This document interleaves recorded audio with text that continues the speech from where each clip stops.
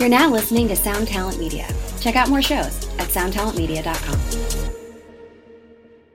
Another day is here, and you're ready for it. What to wear? Check. Breakfast, lunch, and dinner? Check. Planning for what's next and how to save for it? That's where Bank of America can help. For your financial to-dos, Bank of America has experts ready to help get you closer to your goals. Get started at one of our local financial centers or 24/7 in our mobile banking app. Find a location near you at bankofamerica.com/talktous. What would you like the power to do? Mobile banking requires downloading the app and is only available for select devices. Message and data rates may apply. Bank of America N.A., member FDIC. What is up, good people? Hello, I'm coming at you from the Shred Shed yet again. If you have listened to the last few episodes, you know that I've had a rather interesting last few weeks, especially if you follow along on the socials and you're a part of the Tone Mob Facebook group and the Discord and all that stuff. You know I've had quite an interesting last few weeks. I was in Seattle recording with my dude Daniel, and fast forward to less than a week later, I find myself in Nashville. Literally, Scott Marquardt from Stringjoy, you know, my business partner, he messaged me on a Monday and said, "Hey, I know we talked about this last week." I'm paraphrasing, of course, but how soon can you get here and how long can you stay? So the next day, literally woke up Monday, looking at a normal-ish week, whatever that means for me. Tuesday, I'm flying to Nashville all of a sudden. So I was there for not quite a week. I got back yesterday as I record this, and I can't go over all of the details just yet, but very, very, very soon it will become very apparent why I had to fly down. It's one of the very rare good emergencies. It was a good problem to have, as people say, but a problem nonetheless, and we were able to smash through it. And the team down there is just incredible. They do such amazing work, and it was so fun to dive in and get my hands dirty again. I've done it before, but this time I actually made a few strings, so some people will be playing some strings that I personally made, which is kind of crazy. I know that obviously there's people there that make strings every day, but for me, it's kind of wild to know that there are a handful of strings floating out in the world that are going to be played by people and making music, and that's kind of cool. Oh yeah, and I totally glossed over the fact that we have a brand new string. We made a totally new string line, and we've been working on it for, I don't even know how long at this point. A long time. Lots of testing, lots of theorizing, lots of experimentation, and now we actually have coated electric strings. I know we've talked about the Foxwoods, or I've talked about the Foxwoods on here before, which are our coated phosphor bronze acoustic strings. And now we have the Orbiters, which are our coated electric strings. Both of these lines were designed for people like myself and Scott and most of the team down there who really don't like coated strings. I've never enjoyed what has been offered on the market, and now we've made a coated string that has that longevity, that plays and feels and sounds like a traditional uncoated string, which is just fantastic. In fact, these are actually a little brighter. In both instances, we've been able to make a string that sounds a little more articulate than its uncoated brother, which I know sounds crazy, but it's totally true. So yeah, they're pretty incredible. They're not for everybody, but we're super stoked on them. So if you want something that feels like a uncoated string, but lasts like a coated string, check out the Orbiters. This may be the string for you. And wow, I did not intend on turning that into a big, long, basically sponsorship spot. So apologies for that. There's just been so much happening since I last published this episode. Oh yeah, and I should say the launch of the Orbiters isn't even why I went down there. There's a totally separate reason that will become apparent very, very soon. But hey, I should shut up. I should shut up so we can start talking to Ayla, which is the whole reason you are here. You're here for this conversation, not me blabbering in the night by myself incoherently. Let's go. Let's get into this.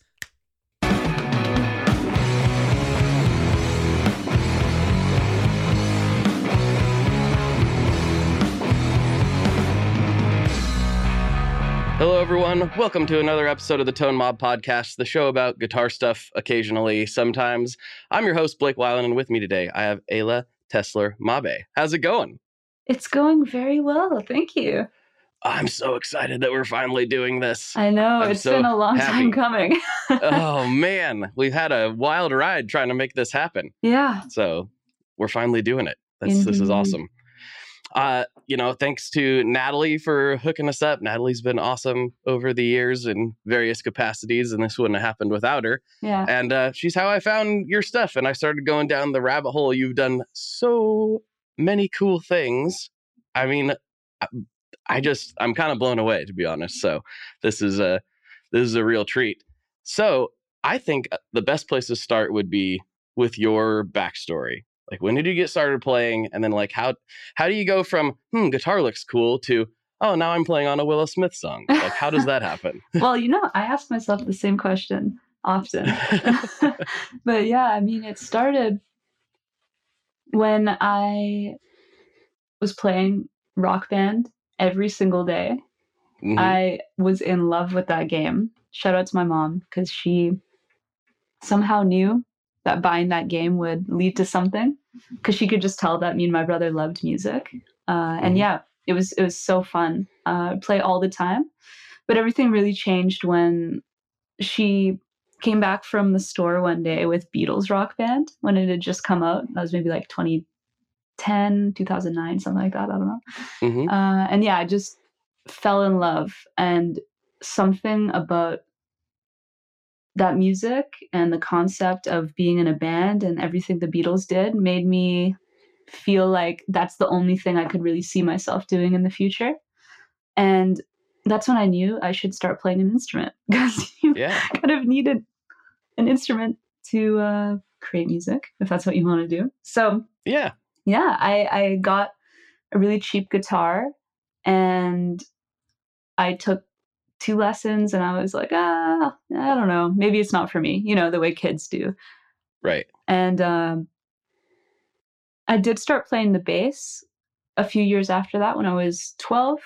And then after I'd been playing actually, that's not true. I started playing the bass probably when I was 10 or 11. And then after a year and a half of playing, I finally started gigging and making a bit of money, which was really cool and exciting. But still, nice. I had this feeling that the guitar was what I was meant to be doing. And that's when I got into the guitar at full force when I was 12. And then it just became this obsession and this love. I spent hours and hours and hours every day. I don't want to say practicing. It doesn't even feel like that. Just exploring music, learning songs I loved, trying to write, kind of just doing whatever I enjoyed with music. Yeah. Yeah. And then how I got to the whole Willow Smith thing, I mean, it's hard to even, I guess, recount every step that would have led there. But I think probably it had something to do with being in Calpurnia for a time, because I did this music program. That's where I met Finn and Malcolm, who were 2 of the guys in Calpurnia. Mm-hmm. And I think it was through Calpurnia that Willow found out about me, and we sort of connected a little bit over the years. And then I reached out during the pandemic just to check in and see how she was doing. And we were talking about books we were reading and stuff like that. And yeah, she mentioned she was working on new music. And then she was like, hey, maybe you should do a verse on one of my songs and play a solo. Yeah. And I'm like, okay, that sounds great. So it was very organic, which is really cool. But yeah, that's kind of the abridged, but still kind of lengthy version of how I got to that point. Oh, we're only 4 minutes. We've got a ton of time to kill. This is going to be as I tell people, it gets weird when you stop talking on a podcast. So talk as much as you want. It's absolutely encouraged. I guess that's what podcasts are for, right? That's right. Yeah. Well, I'm a blabbermouth, so therefore I podcast. That's what I do. So, were you in any bands before Calpurnia? Did you have some more like stepping stone activities leading up to that? Oh yeah. I mean, I kind of had this philosophy, and to a degree, I'd say I still have it, where I say yes to pretty much everything, any opportunity that's put in front of me, because I feel like you never really know what something could lead to down the line. And I'm trying to think. I mean, I played in a lot of bands pretty much as soon as I started. When I started on bass, the first paying gig I had when I was 13 was in this Led Zeppelin cover band called Kid Zeppelin, because they were doing a Led Zeppelin exhibition at the Vancouver Art Gallery. So we did some stuff there, which was really cool. That was really fun. I have fond memories about that. And then I had a band with two friends from school. We really just played covers, but we played a lot over the years. And there was another friend who, for a brief moment, was in that band before he left the school. But yeah, one of the guys in that band, Jack, ended up being the bass player in Calpurnia. And then the other friend, Charlie, he is in Toronto right now, still doing music, which is awesome. And he has another band going on there, which is really, really cool. And I played a lot with my teacher, Sammy Gowie, in his band, pretty much from the time I was 15 or 16 when I met him. I don't remember exactly when, because he was the music director for this gig I did with a friend of mine named Maya Ray, who's so cool. She's doing some really cool stuff now. Nice. With her trio, Tiny Habits. But yeah, we did a gig together. He was the music director. He became my teacher. And then I performed pretty much every weekend for years with him and his band, which was the most amazing experience because they were incredible musicians. And I would show up to all their gigs and they wouldn't even tell me what they were playing. And it got to a point where Sammy wouldn't even tell me the key of the song. He would just start playing and he'd be like, make it sound good. And I'd try to find my place in the music and try to add to what they were doing and not take away from what they were doing, obviously, which was amazing for trying to develop musical instincts, because it became very apparent to me that it's not just about learning how to play the instrument. You need to learn how to play music and understand what your guitar playing does for the music you're playing.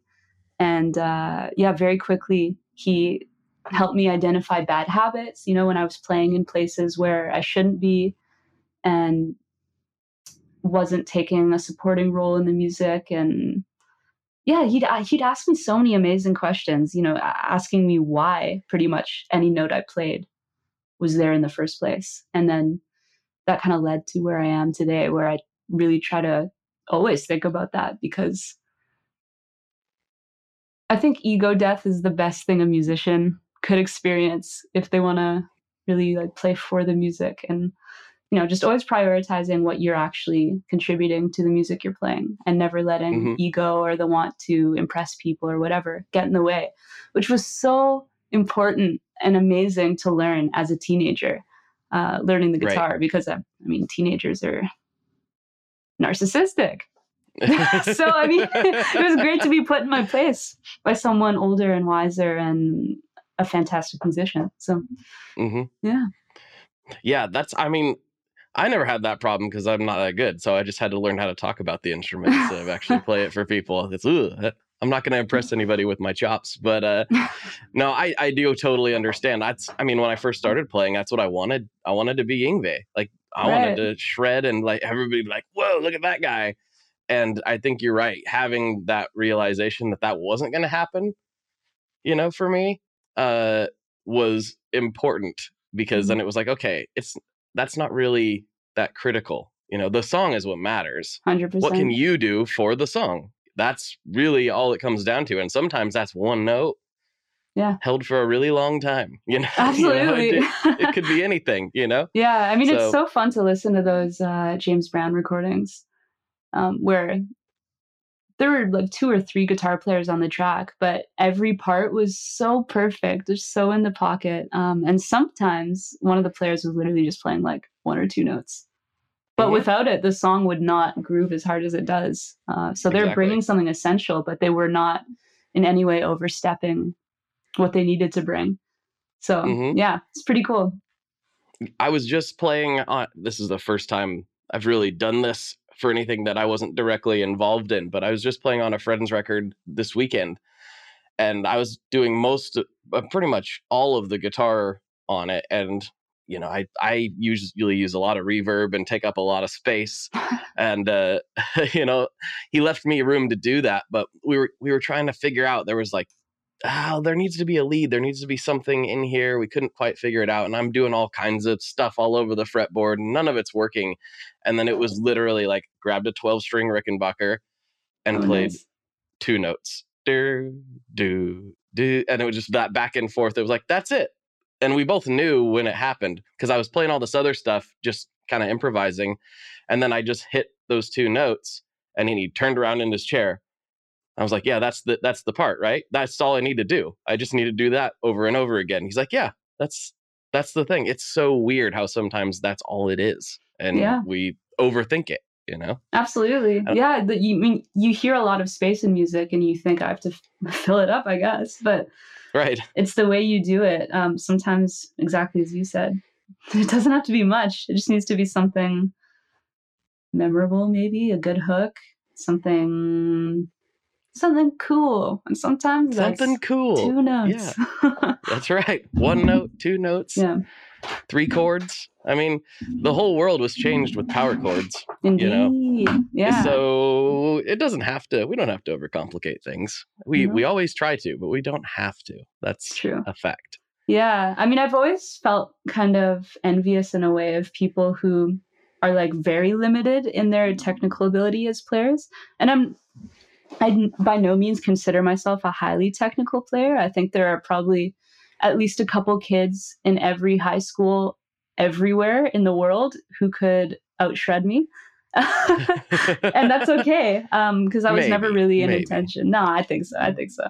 Especially when it comes to technical ability. But I think, yeah, when I got into songwriting, I was almost overwhelmed with, where do I even go from here? How do I even write a song? Because I was trying to think of the most complicated thing. You know, what was at the upper limits of my ability as a musician? How do I write with that?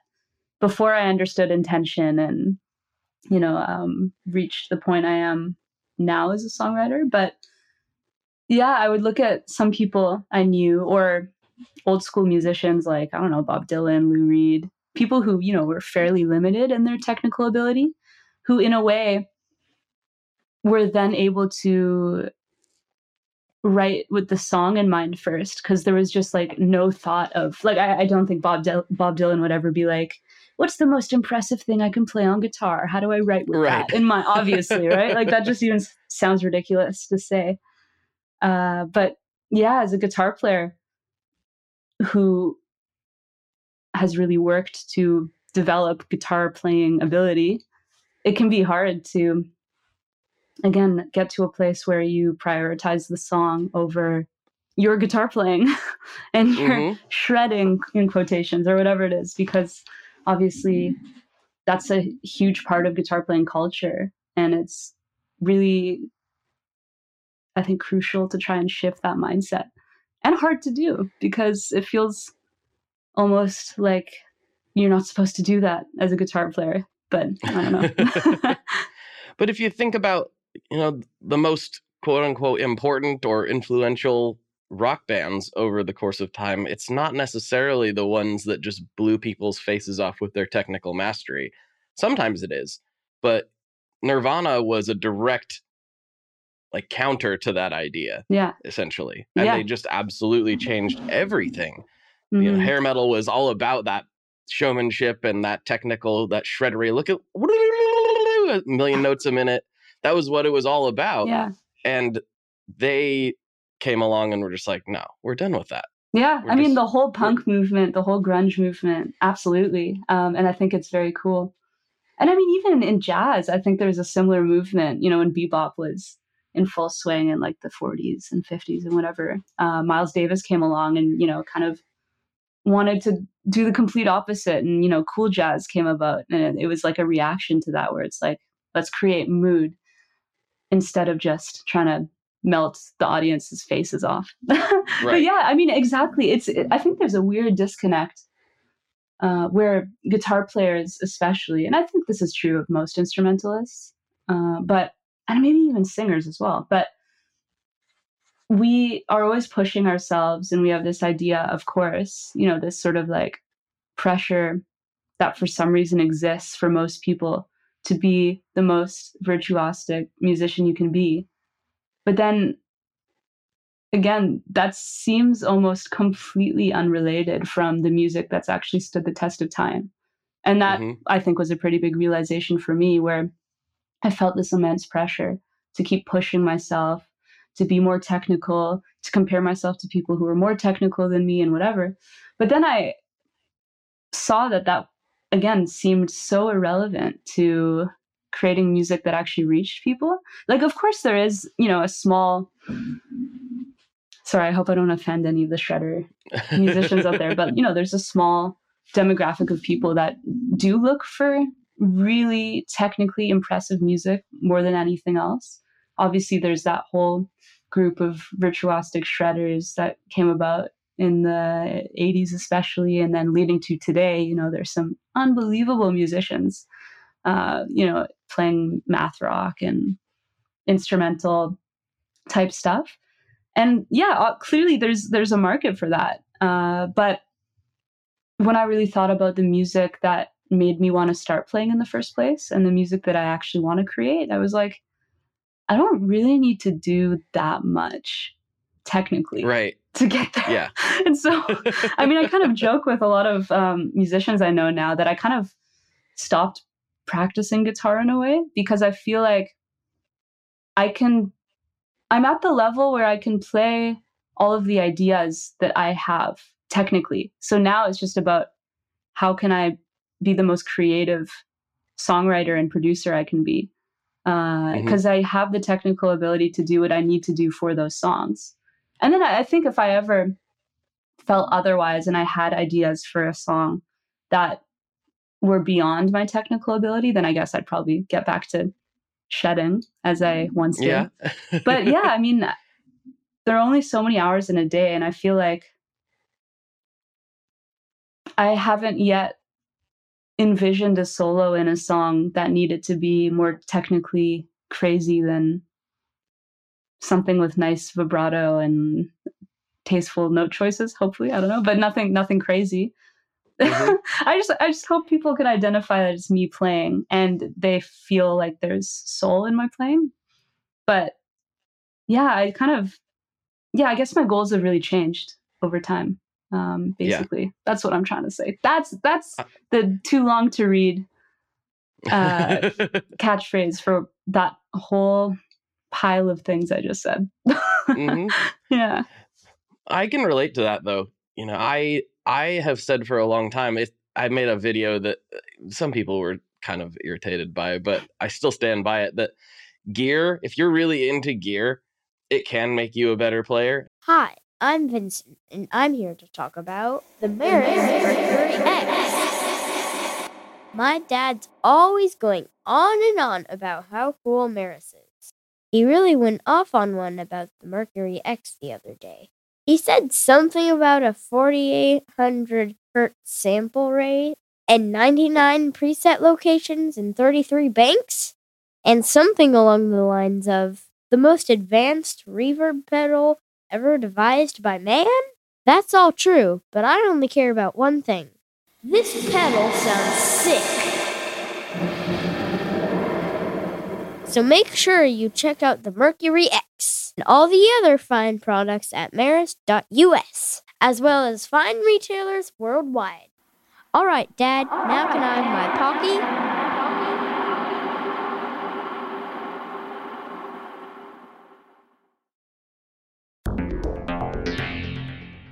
How exactly do artists get their music on Spotify, Apple Music, Deezer, Tidal, all these services? How in the world do you get your music there?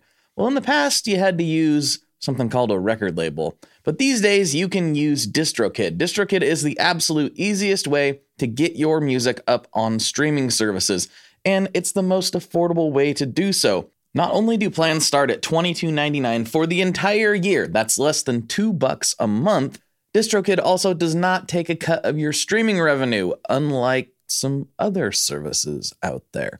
Even better if you sign up by going to tonemob.com/distrokid. That's tonemob.com/distrokid. One more time, that's tonemob.com/distrokid. You'll get 30% off. That's right, 30% off their already extremely reasonable prices. So go to tonemob.com/distrokid and get your music out there. and people are like, what? No, that's not true. The gear doesn't make the player. And I said, no, like it doesn't. But if you're really excited about your new pedal or your new guitar or your new whatever, new plugin, whatever it is, and you spend more time with your instrument as a direct result of that, it's almost impossible that you're not improving in some way, shape, or form.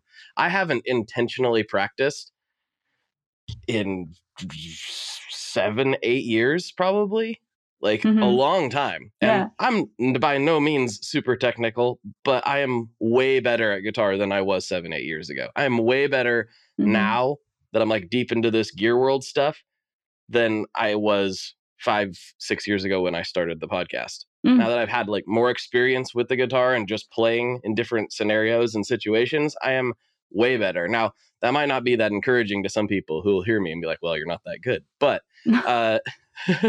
time with the instrument matters a lot. And if gear excites you enough to spend more time with your instrument, I think you're going to be at least marginally better, if not significantly better. Yeah, I totally agree with that. And I think to add to that, that whole side of guitar playing, tone and gear and effects, amps, pedals, whatever, I didn't really realize until fairly recently that it essentially is production as well, because you're building this understanding of how to capture and shape sound. And, you know, when you understand what overdrive does to a guitar signal versus fuzz versus distortion, or how modulation works and like how you can achieve natural chorus, or what it sounds like to use a chorus pedal or to use like a analog old school kind of chorus they were using back in the day. I don't know, whatever it is, that stuff completely applies to production. It applies to songwriting. And I think it makes you a more intentional player as well. So it's not just about like the way that it inspires you to play more and, you know, ultimately become better as a technical player. But I think it probably makes you more conscious about the kind of player you want to be. And it helps you find your voice on the instrument.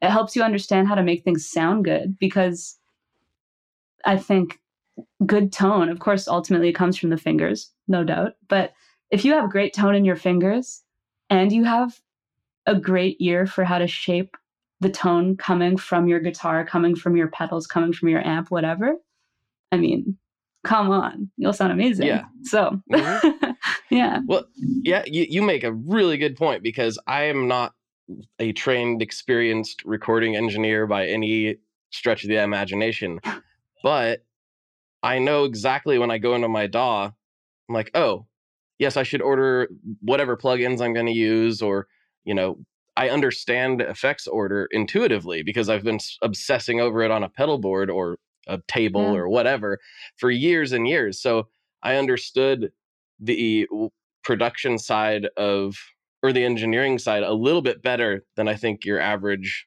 person, just because of like, oh yeah, if I put a compressor in the chain, it's here, it's going to react differently than if I put it here. Yeah. You know? And a lot of people don't come into recording with that knowledge at all.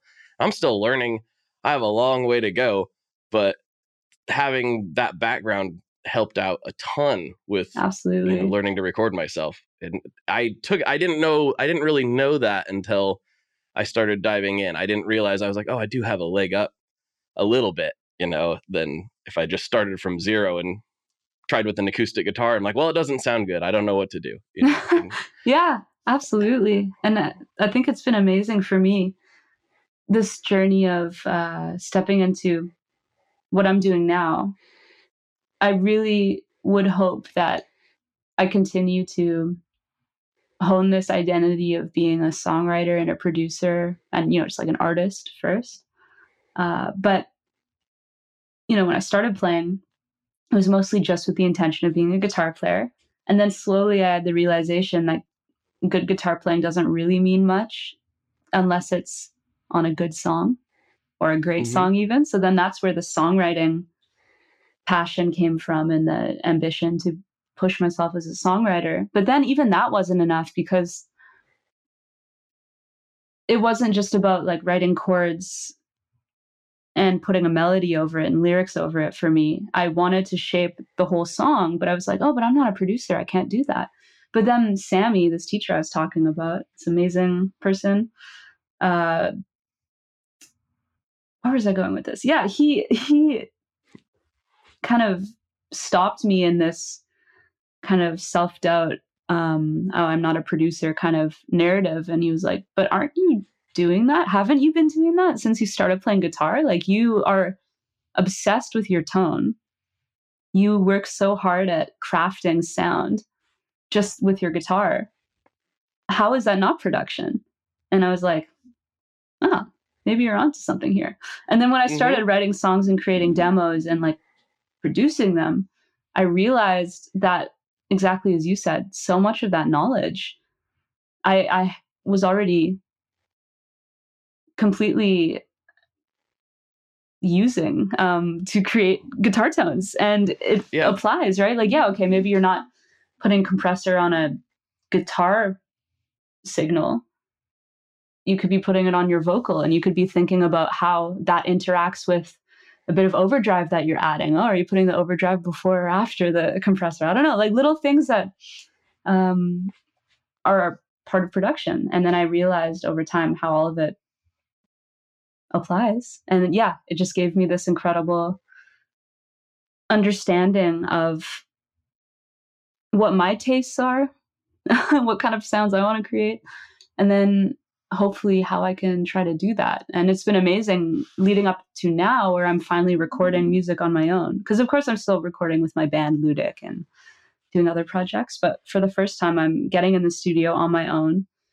I'm like, I'm just going to see what happens if I create music. So I'm going to play all the instruments because I know what I want them to sound like. I know I'm not the best drummer out there, but I know what I want it to sound like. So, all right, I'll play the part. I'll play the keys. I'll play the bass, whatever.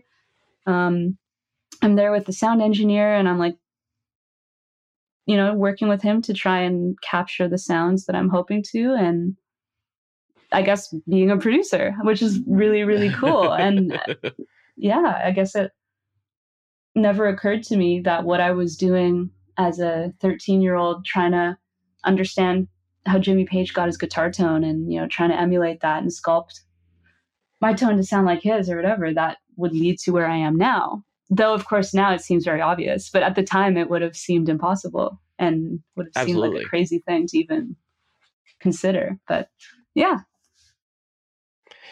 The solo stuff, like doing things on your own, I found I just did this in 2021, and now it's kind of like all I want to do is just make my own music with, and I stopped putting. I could see how this goes not well with some people's thought process, but for me, just plugging into whatever I want to plug into and just seeing what comes out has been the best thing I could do. Versus like, I want to make a punk rock song, or I want to make a country song, or I want to make a whatever for my stuff. Now, if I'm working on somebody else's thing, I can get into that mindset a little easier, and it's not as close to me personally because I'm more acting as an instrument for what they're trying to say, and that's fine. But when I'm making my own stuff, I don't really like the concept of limiting myself to like, this is a metal song, so play metal. I just plug into whatever is inspiring me at the moment, and if metal comes out, then metal comes out. If folk comes out, then folk comes out. And that can lead to projects being a little bit disjointed, but I find that the individual pieces are much more inspired and much more fun to play, and much more fun for me to listen to, because they actually mean something versus trying to force something that wasn't coming natural at the time. Yeah, I absolutely agree. Yeah. I think genre is dead. We're in a post-genre world in many ways. And I think at the end of the day, as long as you're clear on the intention of the piece of music and what you're trying to say, either emotionally or the kind of story or kind of perspective you're trying to get across with the music, then I think genre is almost irrelevant. And yeah, I almost don't even consider stuff like that anymore. Like, I love hearing bits and pieces of all the music that inspires me in a song, even if it seems crazy. But I don't know. I find it super fun, and I find it really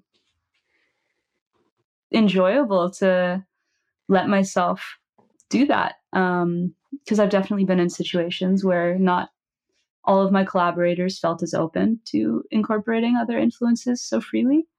But I like doing that. It's fun because I love so much diverse music that almost seems like it wouldn't fit together. But when you really get to the heart of it, you can find, for example, I don't know, a groove metal song like Pantera could be coming from the same emotional place as a Vivaldi piece. I don't know. Like they could be capturing a similar emotion in a really different way. But if you think about how the music relates in that way, or in the scenery that it paints, it's a lot easier to pull from all these different styles and still make it cohesive, because I don't know, you're just taking bits and pieces from history, it feels like, but creating something new, and paying tribute to the music you love, but then kind of doing it in the most loving way, where you are only paying tributes to the parts of those songs that actually really inspire you. It almost feels like a more honest love letter, because you're not just taking all parts of the song. Like, for example, let's say you love surf rock and you want to write something that sounds like a surf rock band from the 60s that you love, but you don't genuinely love all parts of it. That almost feels like a dishonest tribute. If you want to truly pay tribute to them and take influence from them and move things forward, you would only be inspired by the things that you're genuinely inspired by, if that makes sense. I don't know if it makes sense. No, I think it does. There's elements and so many things that, like, man, I love the breakdown in this song. Yeah. But the verses are kind of weak for me, like it varies, whatever the part may be. You always have a favorite part in a song, when it comes along. Everybody knows it. It may be the verses for some people. That's why music is great, because it can mean different things to different people. But yeah, take what you need from whatever it is and run with it and see where it leads you, because you never know. Yeah. You never know what could happen. You never know who could hear it. And then maybe, in 2 weeks, you're playing on somebody else's thing that you didn't ever expect to. That's happened to me a few times recently. And it never would have happened if I hadn't just put myself out there. That's a recurring theme on this podcast, is just put it out there. Yeah. Because I was scared to for a really long time. I was even scared to start this when I first started. Like, oh, who's going to listen to this? Who's going to care? Why would don't even bother. Don't even start. Just keep doing your thing that you're doing. And it's just a terrible mindset. And I think so many people get stuck in that mindset. It's like a natural human reaction to want to not put yourself out there. But this day and age, what's the worst that's going to happen? You get a troll or two. It's the upside versus the downside is so much larger. And if nobody sees it, then what are you out? We are brought to you today by Sweetwater, specifically the Gear Exchange. You may have heard about this. This is a place where you can go to buy and sell your used gear. Maybe you got a pedal over there that's just kind of collecting dust. Maybe there's something you've been eyeing from the Sweetwater catalog. Well, right now is a great time to turn that unused gear into something you're actually going to use. Even better, if you sell on the Gear Exchange, you can keep 100% of the sale as long as you choose a Sweetwater gift card as your payout method. That is not too shabby, because let's be honest, most of this buying and selling we do is just to fund new gear purchases, and that is a great way to reach a wide variety of customers and keep 100% in your pocket, or rather on your pedal board. So go check out the Sweetwater Gear Exchange and turn that unused gear into something that's actually going to help you write that next huge riff.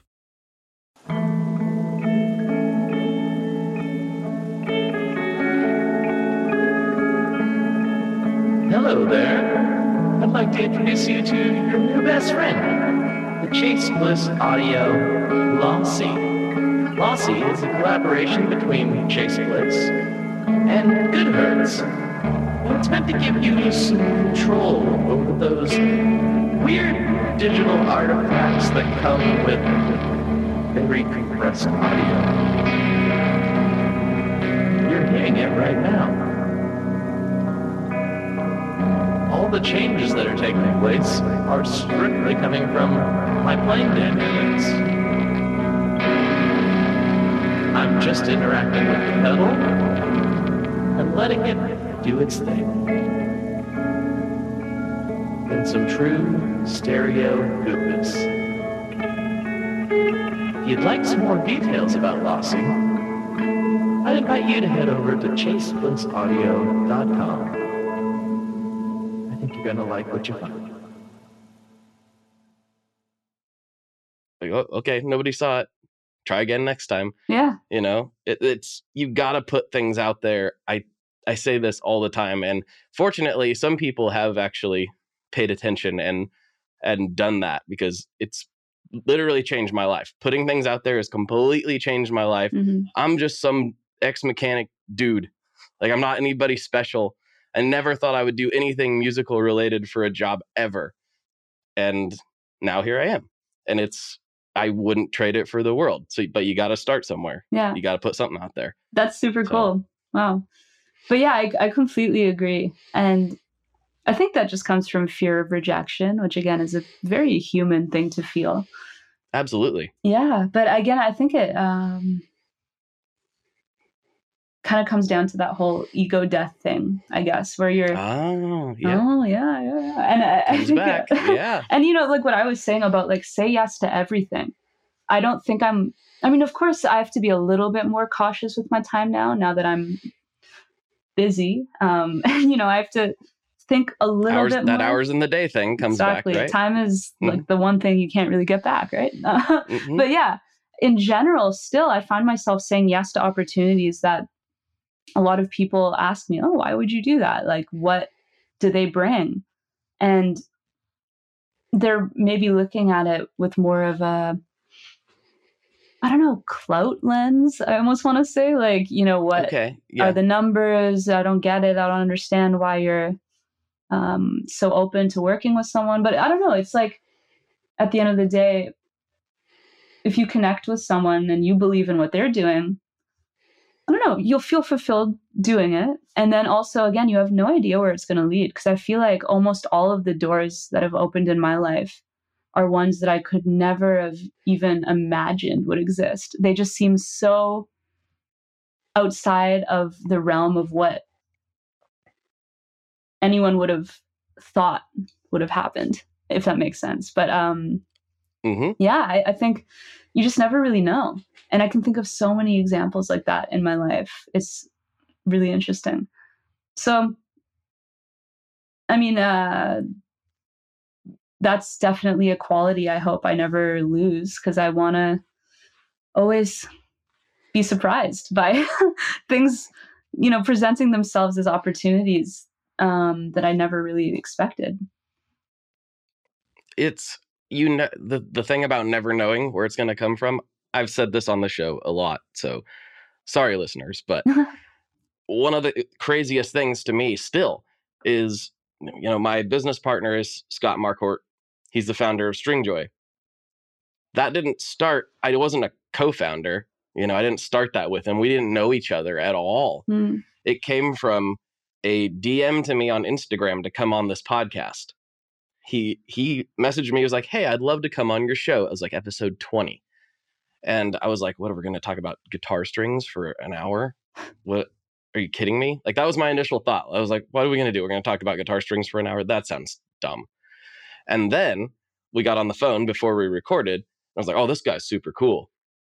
We can definitely talk about guitar strings for an hour. You know, fast forward to now, I spend anywhere from 30 minutes to 3 hours a day on the phone with him talking about guitar strings, or at least how they relate to the company. Yeah. Because we hit it off, and he allowed me to become part of the team. And that would have never happened if I hadn't started this podcast. And it's a completely crazy thing. My dad's like, that's weird that you like are a partner in a guitar string company. I'm like, I know, isn't it? Isn't it so strange? Who would have thought that would have ever happened? And that's a little bit outside of the creative world in some ways, but it goes back to that saying yes. If I had just looked at that and thought, I'm not going to talk to this guy, my life would be completely different, like completely. And it had nothing to do with numbers or like, I didn't know him. I didn't know him at all. It was just, I'll take this call. What's the worst that's going to happen? And it was one of the best calls I ever took in my entire life. So, you got to say yes to not everything, but to as many things as you can if they feel right. Yeah, I think is probably the best way to say it. Yeah. And then it's also getting to the core of what actually feels right to you, because you can start to get overwhelmed with all the other pressures of things we think we should be caring about. Again, the monetary gain I could get from something, what are their numbers looking like? Will I be seen if I do this? But a lot of the times I've found for myself that things feel right to me, and sometimes on paper look bad, from like a numbers perspective or like a superficial perspective. But I know that I'd find it fulfilling as an artist. So there you go. That's all that matters. Yeah. And that's why we do any of this stuff, right? Yeah. If there are a lot easier ways to make money than trying to pursue a creative endeavor.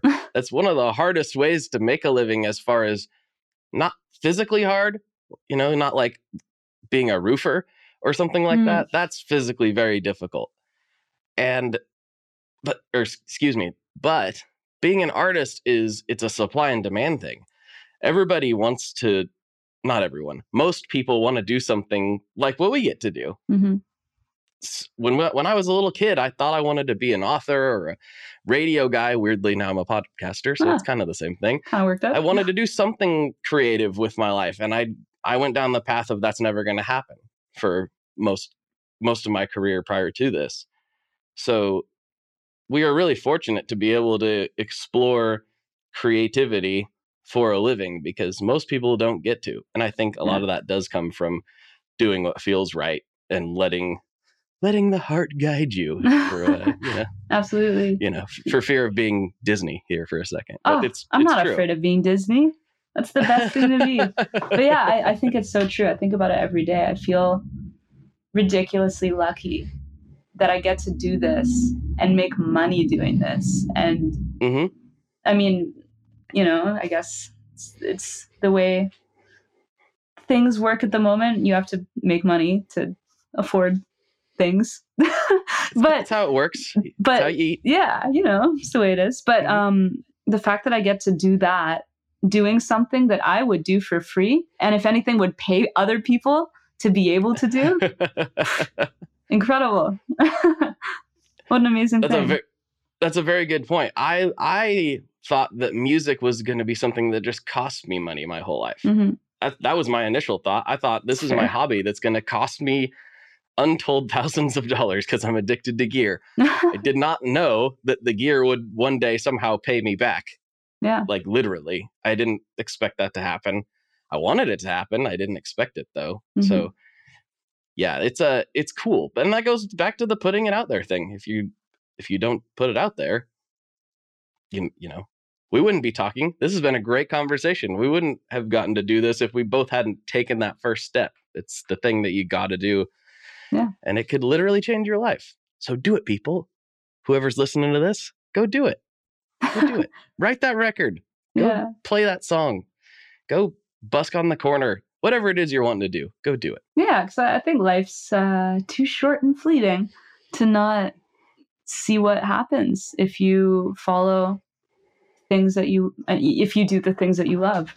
Because I don't know, I don't want to regret ever passing up on an opportunity and wondering what could have been, especially when I knew that opportunity felt right for me. I think it's even less about me feeling worried that I missed a possible gain from an opportunity. Like, oh, I wish I pursued that opportunity because who knows what I would have gained from it, like monetarily, or like who would have noticed me or whatever. But more, I regret not doing something that could have been extremely fulfilling to me and made my life richer. And that's scarier. And it's funny. I'm in this time in my life where certain things are coming more full circle, where I've kind of, alongside music, always had a deep love for teaching, for speaking and writing and things like that. And yeah, there was a time where I kind of just assumed I wouldn't really be able to do that because I was doing music. I was like, well, I'm doing music. I'm not doing these other things.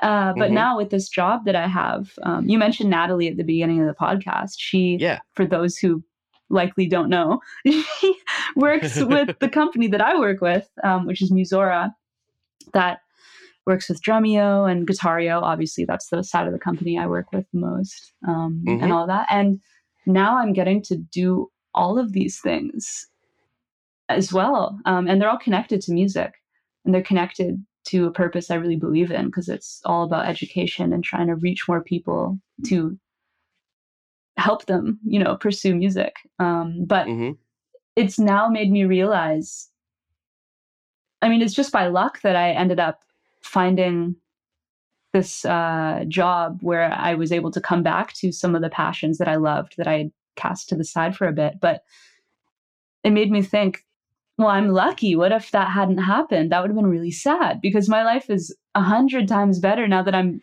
doing more of the things that really inspire me, that really make me happy and excited to get out of my bed in the morning. And now I don't want to let that happen again. So I'm really trying to get back into all the things that I love, pretty much, and just seeing what I can do to make them part of my life. Yeah. So let's talk about that a little bit. What does your day-to-day look like these days? That's actually probably an interesting thing that a lot of people don't think about. I suppose not. Fair enough. People are thinking about their own days. You don't need to be thinking about mine. But I mean, if they're listening to you this far, they're thinking about your day. They're wondering what you. I mean, if they've gotten 43 minutes into this podcast, maybe. Yeah. So just recently, I finally took on this full-time position with Guitario. It's funny, these conversations with Jared, if people happen to be familiar with Drumeo, of course, he's like the guy. He's the CEO of all of this. Right. We went for sushi years ago, and he offered this position to me, and it didn't quite fit at the time. Though I was still working with the company for sure, but it was on a more part-time basis as a contractor. Yeah. But now, as of, when did I sign the contract? I don't know, maybe it was a month ago. I mean, I'm doing it full time. And it's also just at the right time in my life to be doing something like this for so many reasons. But yeah, at the moment, I wake up at 6:30 in the morning. Yeah, a little gross. I'm sorry, guys. That's rough. And then, that's rough. Yeah, 3 days a week, I drive from Vancouver to Abbotsford, which is like a different city. I don't know. I work there, and we do so much stuff. I'm very inspired by this job at the moment. I get to do a lot of cool stuff and be involved in the direction of the company in many ways, which is such an honor and a very cool role to be able to take on. And of course, we're creating curriculum, recording stuff. We're also, I don't know, we're just working on a lot of stuff. It's not kind of just music education. There's also, I don't know, interviewing artists, or I don't know, a whole bunch of stuff. And, I work on that, and then I come home, or if I'm working from home, I stay at home, I guess. And I work on my own music. I, work on any songs that I'm feeling like I want to write, or I create TikToks and stuff. Honestly, I think it's fun, because like at the moment, I'm just like doing covers of songs that I really love, that I've really always wanted to figure out how to play. So that's fun. And then, I'll maybe see a friend that day if I feel like it, or if they want to hang out or whatever. I like to go for walks and listen to music. And I do that almost every day. Maybe I'll do a bit of exercise, try to exercise a few times a week. I might go drive over to my parents' place so I can visit them and my brother and the dogs, my grandma's, if they happen to swing by the house too. I, on weekends, kind of do the same thing, minus the working. And then on Sundays, usually that's when I get together with Max and Rhett from Ludic, and we work on whatever it is we're working on at the time. Right now we're writing a lot, which is super exciting and super inspiring and fun. And yeah, I try to read before bed when I can. And I don't know, just watch Netflix while I'm eating because I like it. That's kind of the vibe of my life at the moment. I like it. That sounds pretty good. It sounds like you got it figured out. That sounds very enjoyable. What kind of things do you like to read? Oh man, I mean, I do really gravitate towards nonfiction, especially stuff related to psychology, anthropology, philosophy, stuff like that. Though lately, I've just been getting back into fiction because it's more fun to read. It is. It takes a lot of effort to be learning all the time. And it takes a lot longer to get through books like that. So I like to space that out. But yeah, what am I reading at the moment? I'm reading a book called What is it? Passing by Nellie Larson. That's a fiction. It's based on a true story though. I know they made a movie that's apparently really good because my roommate, who's also one of my best friends in the whole world, she mentioned that she had seen the movie and it was really good. And she's like, "Oh, there's a book. I want to read the book." And I was like, "It sounds like an interesting story. I want to read it as well." So picked up a copy. Finally, I'm reading it. And then I also have what's the gist of it? I've never heard of it. It's a heavy one. It's set in the past in the US, in the Jim Crow era. And it's about a Black woman who happens to look pretty ambiguous, who passes as white and, kind of lives her whole life in that world, but then feels this longing to reconnect with, her culture and, her people and everything. And then she encounters an old time friend, and it's just about it's from the perspective of not the person who's passing as white, but the other woman. And her really complex feelings in having this person come back into her life and seeing the way she's chosen to live her life and trying to understand why she's done that and what that experience is like. It's a pretty short book. I'm almost all the way through, but yeah, it's a really interesting one. I'm excited to see the movie once I'm done. Yeah.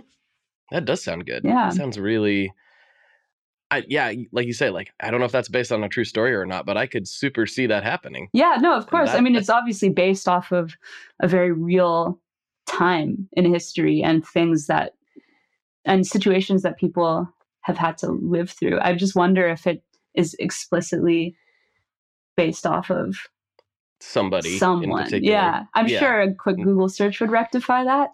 It will be done soon because I will be curious. We will Google. Yes.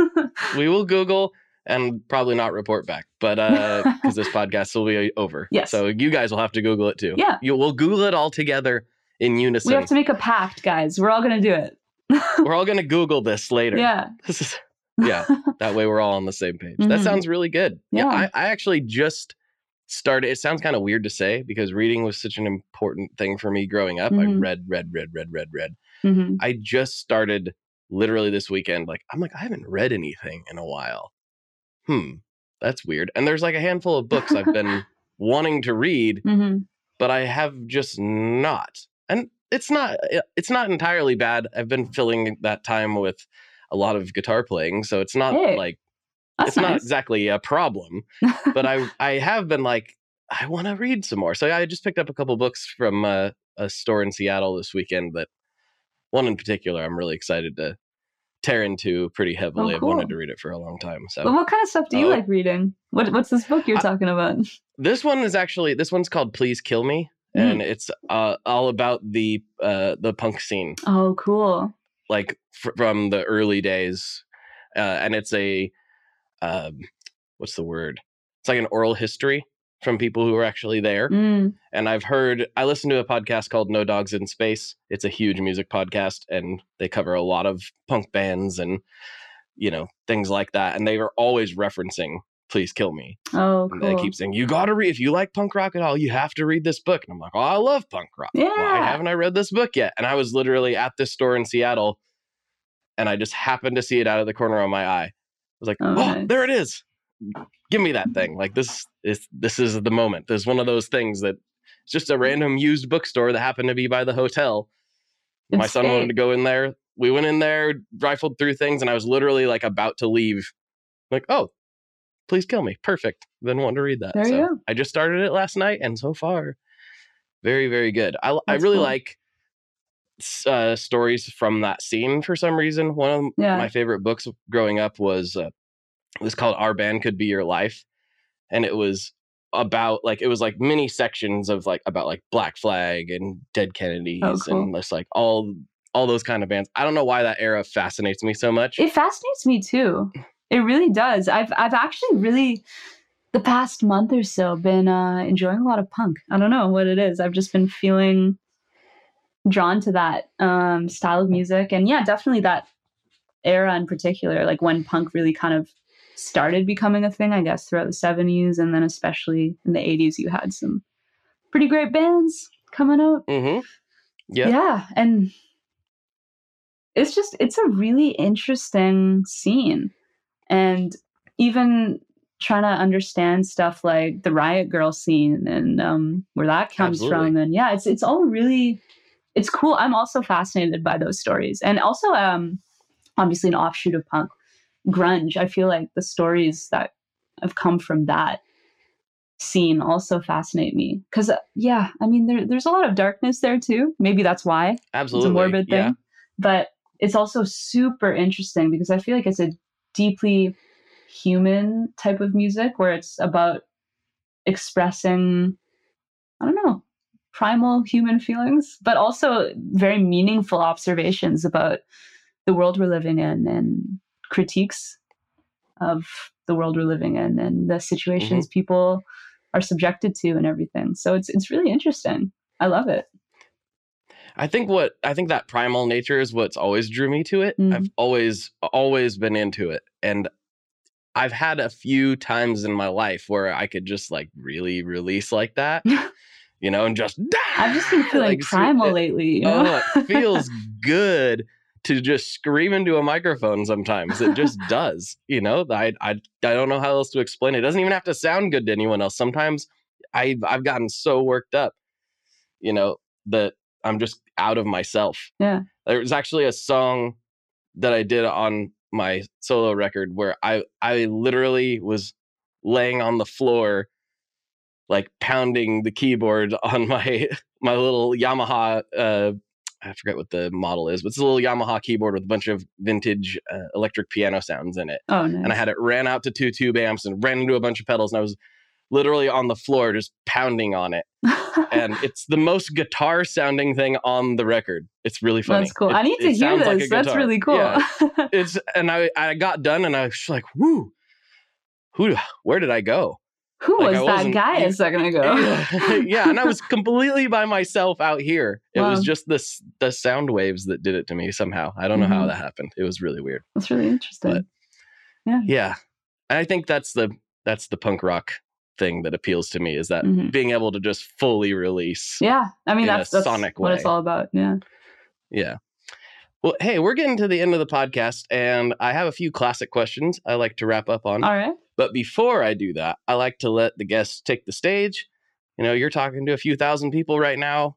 What would you like to say to them? You can shout out your grandma. You can plug anything you want to plug. You can say whatever you want to say. I'll absolutely shout out my grandmas. I love them. They're the best people on the planet. 100%. Grandmas rule. They do. I love my grandmas.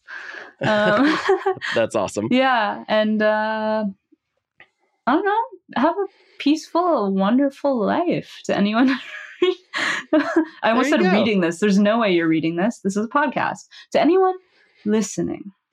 And yeah, I don't know. I'm excited. I'm writing music. I recorded my first single over the summer. Gonna release it in February. I'm recording another Nice. single in a few weeks at the end of October. And then, I don't know. It's just time to put out music. I'm definitely going to put out more music with my band Ludic. And most of all, again, I hope you have a good day, listener.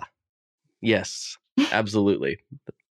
That was a good one. That was a good mic drop right there.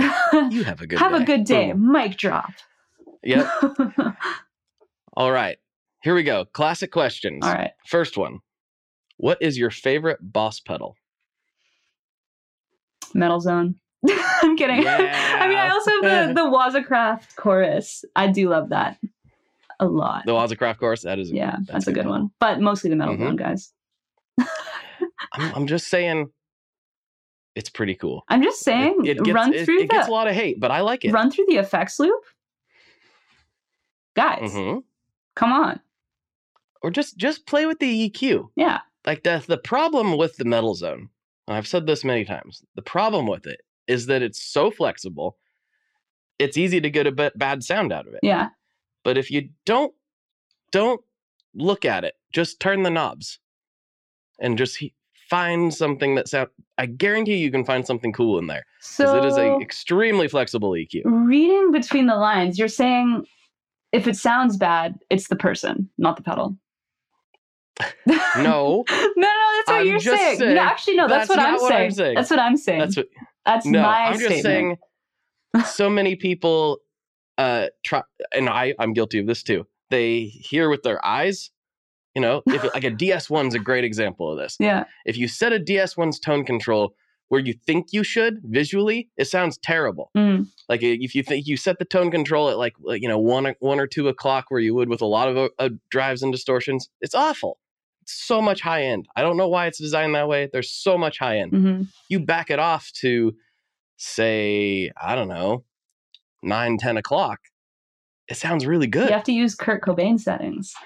That's right. You got That's a right. nice tone out of those. He did, and he smashed them. He did all kinds of crazy things. with Sure them. did. So yeah, we all need to try to hear with our ears, not our eyes. Yeah. That's myself included. I'm saying that to me too. So Yes. anyway, all right, final question, and this is the one that gets a little dicey. This is the one that gets people kind of. Who did you Fired vote up. for? And I'm kidding. Yeah, who did you vote for? What is your stance on? No. What is your favorite kind of pizza? I mean, my relationship to pizza has changed a bit because I went vegan sometime in the past Mm-hmm. couple years. But I'm going to say a classic margarita pizza does it for Oh me. yeah. Mm-hmm. I love A basil. well done. So, It's great. yeah. A well done margarita it's a special thing. Oh, you know, no doubt. with And, that throw little some bit of char. chili flakes on there. Can be really good too to add a little extra seasoning and spice on there. Mm-hmm. Do you have a favorite pizzeria? Oh, what a good question. I'm still exploring vegan pizza in Vancouver. Mm-hmm. If you ask me about a favorite ramen spot, I'd have like a lot of answers Okay, for you. tell me. I love ramen. Tell me. Your Yeah, favorite okay, ramen spot. okay. Because I'm more into Mhm. like noodles more than anything. Okay, Noodles so are great. in Vancouver, and this is like from a vegan ramen perspective, I'm going to say Okay. no brainer. Zubu was always at the top for me. But recently I went to Danbo and I finally found the right order. Because the thing with Danbo, if anyone's ever been there, you can customize like every single part of it. Okay. And so I've just been trying a bunch of different things and it was always really good, but not Zubu level. But recently I started ordering their miso ramen, which seems obvious, but they have a bunch of different broths. So I just hadn't gotten there yet. And Okay. they have a vegan egg it comes with, and you can get this really, really good vegan gyoza if they haven't run out of it as well. And it's just, it's really good. Now it might be up there with Zubu for me. They're really different, but they're both super tasty. Then I put Jinya as second. Jinya's good. Their vegan ramen is good, but it's not quite the same, you know? Mm-hmm. Yeah. Okay. Nice. Oh, I love ramen. I don't have a It's the lot of best.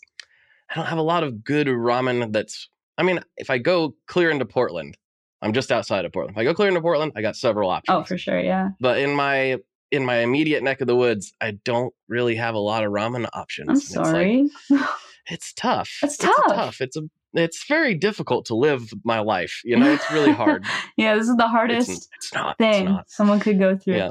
But I mean, yeah, I Yeah, just I moved out a few months ago, and I'm in a part of the city where there, for some reason, is this amazing concentration of Southeast Asian restaurants a few blocks from me. Oh. Amazing Vietnamese food. Mm. I'm living it up, ordering my lemongrass tofu vermicelli all the time. It's so good. That sounds great. Yeah. Oh man, I know what I'm having for lunch. I'm going to the Thai place because that's the closest good Asian nice. restaurant to me. So, Yeah. yes. Gotta love a good pad thai. Mm-hmm. Mhm. Absolutely. Well, thank you so much for doing this. This was a blast. I really enjoyed the conversation. I wasn't sure where it was going to go, but I like where it went. That was great. Me too. It was an enjoyable Thank you. conversation for sure. Thank you very much for doing this. I appreciate it. Likewise. All right, everybody. For Ayla, this is Blake. And as always, folks, good luck and good tones. Okay, there you go, folks. There is another episode in the can. Thank you so much for tuning in. As always, I super appreciate it. If you enjoyed this episode and you'd like to help support the show and get extra episodes beamed directly to your ears every week, along with the ad-free version of this episode, or all of the episodes moving forward, go to patreon.com/tonemob. For $3 a month, you get access to just the ad-free feed. So if the new format is not working for you, that is the way you get around that. $3 a month, and you get the totally ad-free version of this podcast. For $5 a month, not only do you get the ad-free version, but you get access to the bonus episodes. That's right, the bonus episodes. There are more conversations. There are hundreds of hours behind that wall. And if you want to support the show and get those extra episodes, that is how you do it. Go check out patreon.com/tonemob. And I super appreciate everybody that helps with that. It is incredibly helpful. I cannot tell you how incredibly helpful that really is, especially during these weird times. And if you can't, if that just isn't in the cards for you, I totally understand. Honestly, listening to this is just huge. The fact that you are here right now hearing this is absolutely immense. So thank you so much. Thank you. If you could get one other person to listen to this, if everybody listened to this podcast could get half a person as a data point, because obviously half people don't exist, but if you could get just like a few people here and there hooked on the show, that would be absolutely insane. And it's the best thing that you could do for this thing moving forward, because as I've said before, audio podcasts have no algorithm. There's really nothing pushing these things. It's all up to the host and the team behind it and the fans of the podcast. And as for the team behind this one, this is it. This is it right here. You've got Nick, who's doing the editing for me. Shout out, Nick. He's amazing. But as far as pushing the podcast along to more listeners, this is the guy doing it. So if you could help me do that, it would be immensely appreciated. All right. I'm kind of rambling, folks. I will talk to you all next week. I hope you have a good one. See you on the internet. Bye-bye. One last thing before we totally sign off here. I just want to remind you that if you do any shopping at Stringjoy, that's Stringjoy guitar strings made in Nashville, that will help me out as well. As I've said for years, I'm heavily involved in that company, and I really do think they're making the best products on the market. So if you would like to try custom strings, go to tonemob.com/stringjoy and check them out today. I seriously love what the team down there is doing. I help them out with all kinds of things, and by you supporting them, you are also supporting me as well. And hey, you need some strings, so why not get some custom strings just for your guitar and playing style? Again, the link for that is tonemob.com/stringjoy, and that will take you right to their website, and you can do all your shopping through there, and that will help everyone involved out. So thank you very much. Talk to you next time. We are brought to you by the wonderful folks at Gun Street Wiring Shop. Yes, Gun Street Wiring Shop. I've talked about them before. I used to say based out of Bend, Oregon, but guess what? Sean moved to my neck of the woods. Sean's in Portland. Sean is awesome and has helped me with a bunch of stuff lately. And if you have wiring needs for your guitar, he can help you too. If you want to get weird with it, he can get weird. If you just need to spruce things up a little bit, there's your guy. He takes all the guesswork out of doing your guitar wiring, and he makes it simple, and his customer service is top-notch, and I can't say enough good things about Gun Street as a company. I really respect Sean and what he's all about, and the product is top-notch. I've got 3 different guitars that now have Gun Street harnesses in them, and I could not be happier. So go to gunstreetwiringshop.com and check them out. Hey, what's up? My name's Lurk, and I'm the host of Lambgoat's Van Flip podcast. Every week, I have in-depth conversations with bands from all over the scene, big and small. We also like to keep our finger on the pulse and showcase up-and-coming bands on the show as well. So come check out Lambgoat's Van Flip podcast.